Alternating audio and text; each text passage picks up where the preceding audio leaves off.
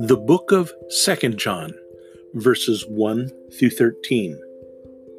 The elder, to the chosen lady and her children whom I love in the truth, and not I only, but also all who know the truth, because of the truth which lives in us and will be with us forever. Grace, mercy, and peace from God the Father and from Jesus Christ, the Father's Son, will be with us in truth and love. It has given me a great joy to find some of our children walking in the truth, just as the Father commanded us. And now, dear lady, I am not writing to you a new command, but one we have had from the beginning.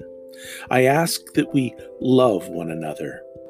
And this is love, that we walk in obedience to His commands. As you have heard from the beginning, His command is that you walk in love.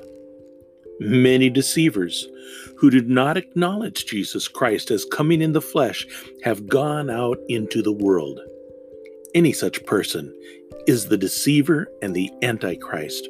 Watch out that you do not lose what you have worked for, but that you may be rewarded fully.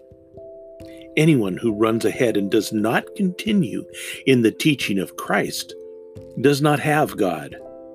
Whoever continues in the teaching has both the Father and the Son. If anyone comes to you and does not bring this teaching, do not take him into your house or welcome him. Anyone who welcomes him shares in his wicked work.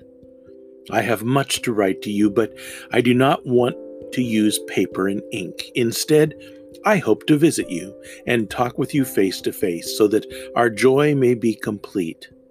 The children of your chosen sister send their greetings. 2 John, verses 1 through 13.